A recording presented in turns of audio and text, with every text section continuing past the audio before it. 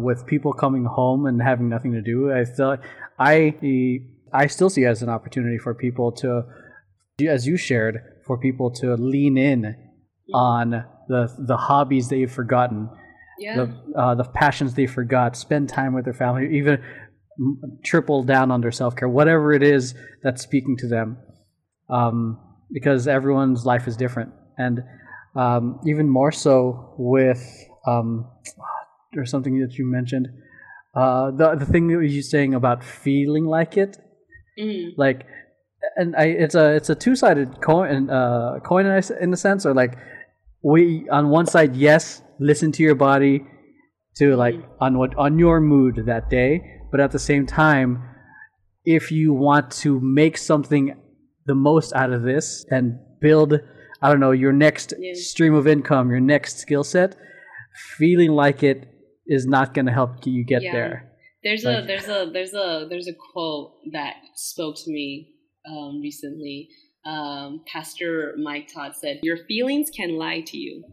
You know, so yeah, like you can pay attention to it, but like if your feelings are telling you like, we don't feel like doing this today, so we're not gonna do it.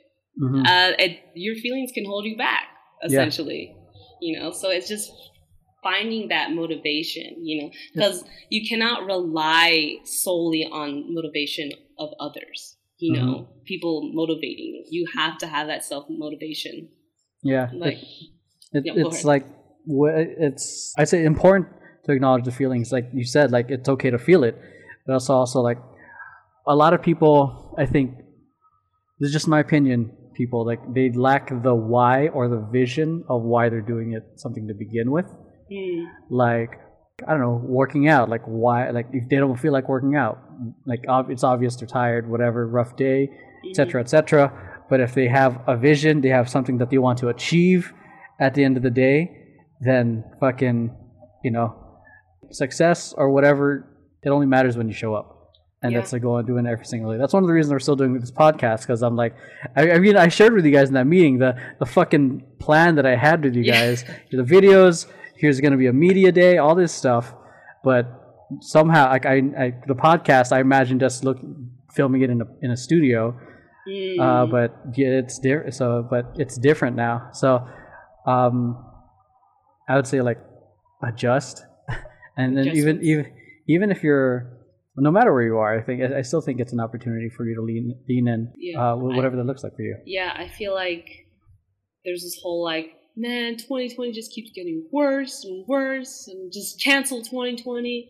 It's like, listen, I feel like 2020 can still be a great year if we want it to be. Yes. You know, I feel like, yeah, you have all this stuff going on, yes, but to cancel 2020 just tells me you're just focusing on the negative. And it's a losing mentality. You quit before it even finishes. Yeah, and it's like, wow, like you just wanted 2020 to hand you things? Like, no. Like, here, you can have all your plans work out. No. At this point, it's like no one's plans are working out, so everyone's kind of in the same playing field. So like, figure that shit out now. Yeah, it's like, what are you gonna do? Like. Yeah, because like the way I see it, like we're still in the third quarter of the game, so you still have a chance to make the most of it. It's not the best of circumstances, but you can still make the most of the circumstances. Yeah.